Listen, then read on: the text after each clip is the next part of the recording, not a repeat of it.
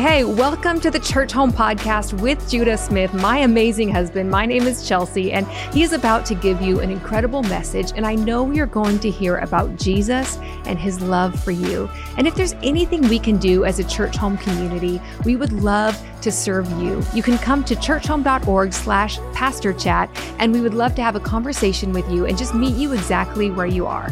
Enjoy the message. Hey church, welcome back to another message. I am so excited to share this with you. We are shooting in Chicago, Illinois today, the great city of Chicago, Illinois. If you're living in Chicago, give us a shout out on Pastor Chat. So excited to be here. I want to talk about a subject today that I think is the result of a loss of a lot of peace and a lot of joy in our human experience. And it's this concept called overthinking. Are you tired? Are you exhausted? Are you like me? Is it hard some nights just to fall asleep?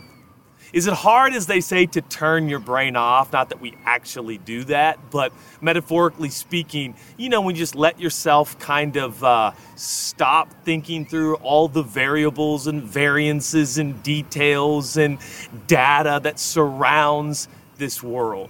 You don't need me to tell you this, but living in the technological age, overthinking must be at an all-time high. Analyzing everything, right? I mean, sports now has become a science.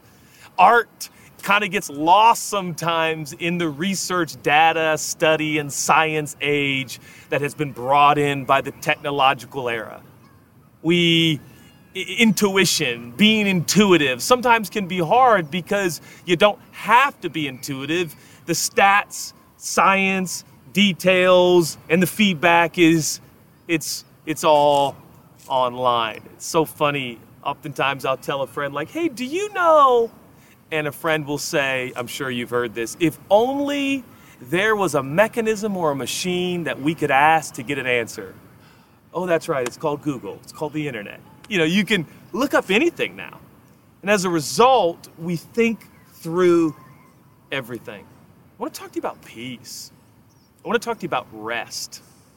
I want to talk to you about anxiety. I want to talk about restlessness. You know how many characters in the Bible dealt with restlessness, fear, anxiety? I think of Jonah.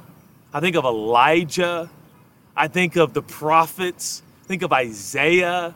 There's so many different characters. Job. How about Job? Job once said, I wish I was stillborn.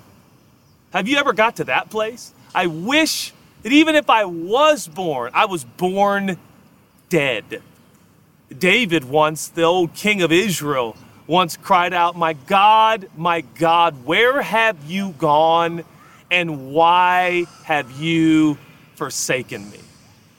Jesus said in the Garden of Gethsemane, he literally said, I'm at the point of death.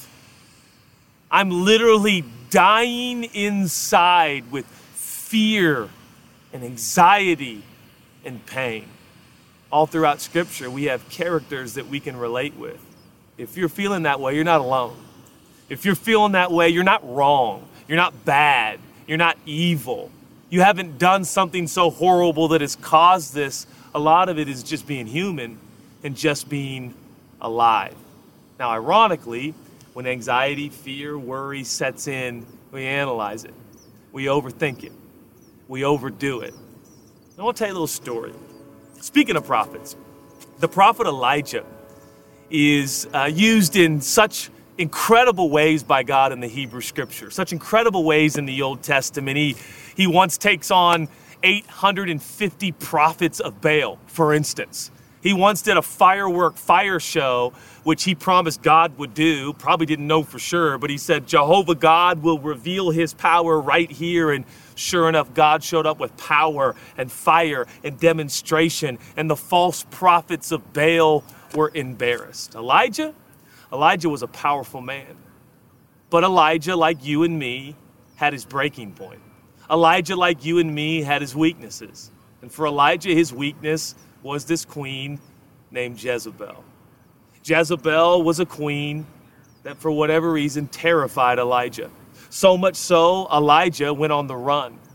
Elijah took off. Elijah said, I'm done, I'm out. In fact, Elijah running for his life is not soon after, or not far after, I should say, after he defeated 850 false prophets in a show of God's power.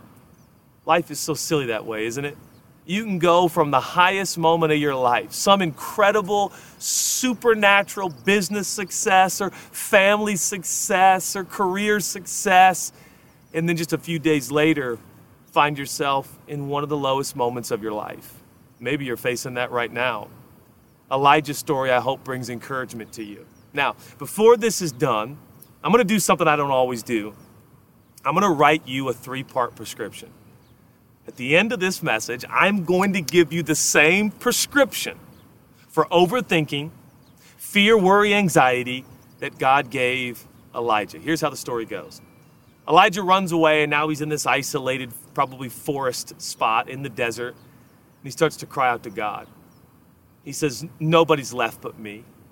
It's just me. I'm all alone. You ever felt that way? Nobody cares like I care. Nobody loves like I love. Nobody sees what I see. Nobody knows my pain. Nobody knows what I'm going through. I must be the only guy on earth. Now, what I have found in my human experience is I'll literally tell people I must be the only one. And then they try to encourage you by being like, you're not, bro. There's tons of people going through that. Relax. It's like, oh, now my pain's been minimized and I don't feel any better. But I'll tell you what does minister is when you find someone that's like, bro, I know what you're going through and it's hard. And I want you to know that that person is God. He knows what you're going through. In fact, in the person of Jesus, God experienced loneliness. He experienced anxiety. He had to face fear and trepidation as he was offering up his life as a sacrifice once and for all, humanity and human history. God knows. God knows what you're going through. As Elijah cries out, God, I'm the only one, I'm the only one, God actually ends up telling him, well, you're not the only one. And here comes the prescription part. This is amazing. I was going to say you're not going to believe it. I always do that, but I really hope that you believe it. God makes Elijah take a nap. And then God says, while you're taking a nap, I'm going to bring my angels to bring you food. Do you see the prescription? Elijah cried out. God put him to sleep and fed him with angels. Now, I know, I'm a pastor, and we're filming a sermon, and you would think that, I'm supposed to tell you got to do all of these really significant, big, important principles and steps and keys, and, think about life. There's very few things in life that aren't somewhat improved by a good nap and a good meal. So here's my prescription for you. Are you prone to overthinking it? Are you prone to overanalyzing it? Are you in a spot right now in life where you feel all alone, like you're on the outskirts of humanity and no one knows what you're facing or going through? Can I give you a prescription today for your overthinking, for your fear, for your worry, for your anxiety? Here's my prescription. Cry out to God, take a nap, and have a good meal. That's what Elijah did. Elijah's prayers don't sound a lot like the polished prayers we pray today, but Elijah was actually praying. He was like, God, I'm alone. Where are you? This stinks. I hate this. Jezebel's the worst. Now she wants to kill me. There's an assassination attempt on my life. There's probably a bounty on my head. God, where are you? That's prayer. That's prayer. Sometimes we think of prayer as like, oh, God, be with my aunt today whose cat's in surgery, and we think that. But prayer is actually just that primal cry. God, I'm so mad at my mom. God, I'm so angry at my boss. I can't stand my spouse. That's prayer. So here's my prescription. Cry out to God. I would say pray, but the cry sounds a little bit more honest and authentic. Cry out to God. Tell him how you really feel, what you're really going through. And then here's one of my favorite parts of this prescription. Take a nap. I'm being so serious. Wherever you are in the world, take a nap. I took a nap yesterday. It was awesome. And the Hebrew scriptures gives us biblical precedence for taking a nap. And while Elijah napped, God sent his angels to feed him supernatural food. You know what's amazing to me about this story, and I end here? After he gets up from prayer, from a nap, and a good meal, that's when Elijah begins to raise up another leader named Elisha. I wonder sometimes if you have so much to give to another human who can carry on this good work of loving our neighbor and caring for humanity.